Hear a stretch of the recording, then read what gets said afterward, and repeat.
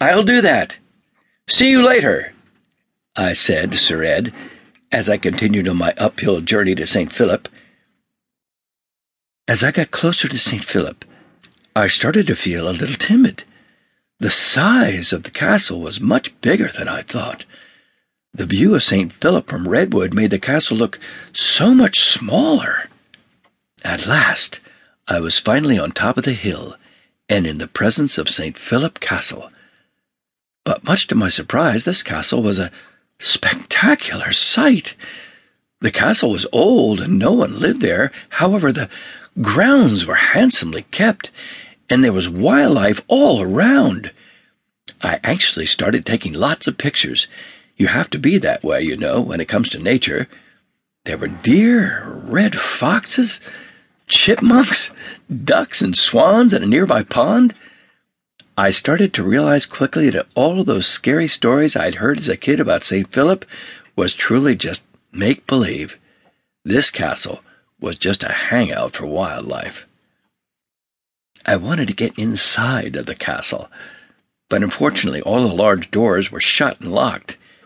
However, I noticed a flight of warblers and some cardinals entering and exiting the castle from an open stained-glass window located in a garden courtyard. As usual, being curious like a kid, I entered St. Philip for the very first time from the open stained-glass window. The sun gave the interior of the castle natural light, but to my surprise once again, it was really charming inside of St. Philip. On the inside of St. Philip was a lovely and pristine mini-forest, with trees almost as tall as the roof. It was a good thing that the trees weren't redwood, because they would have grown through the castle's roof already. The many colors of the autumn leaves from the trees worked well with the old but decorative wall paintings that resembled fairy tale storybook art from the past. A peculiar-looking marble staircase with tree vines moving up its handles caught my attention.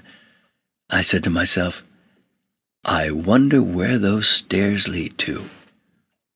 I wandered up the winding staircase cautiously. I didn't want any frightening surprises as I climbed higher and higher to what seemed to be a tower. As I got closer to the top, I started hearing loud screeches and scratches. I couldn't believe what my eyes were seeing once again. It was unbelievable. I think I had arrived to Parliament Hall. At the top of the staircase, I arrived at a one-window room that may have been used as a watchtower years ago, with a breathtaking view of Redwood and of the neighboring mountains. Now I understood why Sir Ed called this place Parliament Hall, and why he thought I would enjoy it. All the screeching and scratching noises I heard climbing up the winding stairs were no haunts at all. It was just a parliament of barn owls enjoying their cozy surroundings. I've never seen so many barn owls nesting together like this.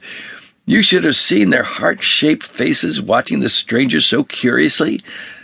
Some of the adult barn owls started flying around the tower frantically to protect their young, but I meant them no harm.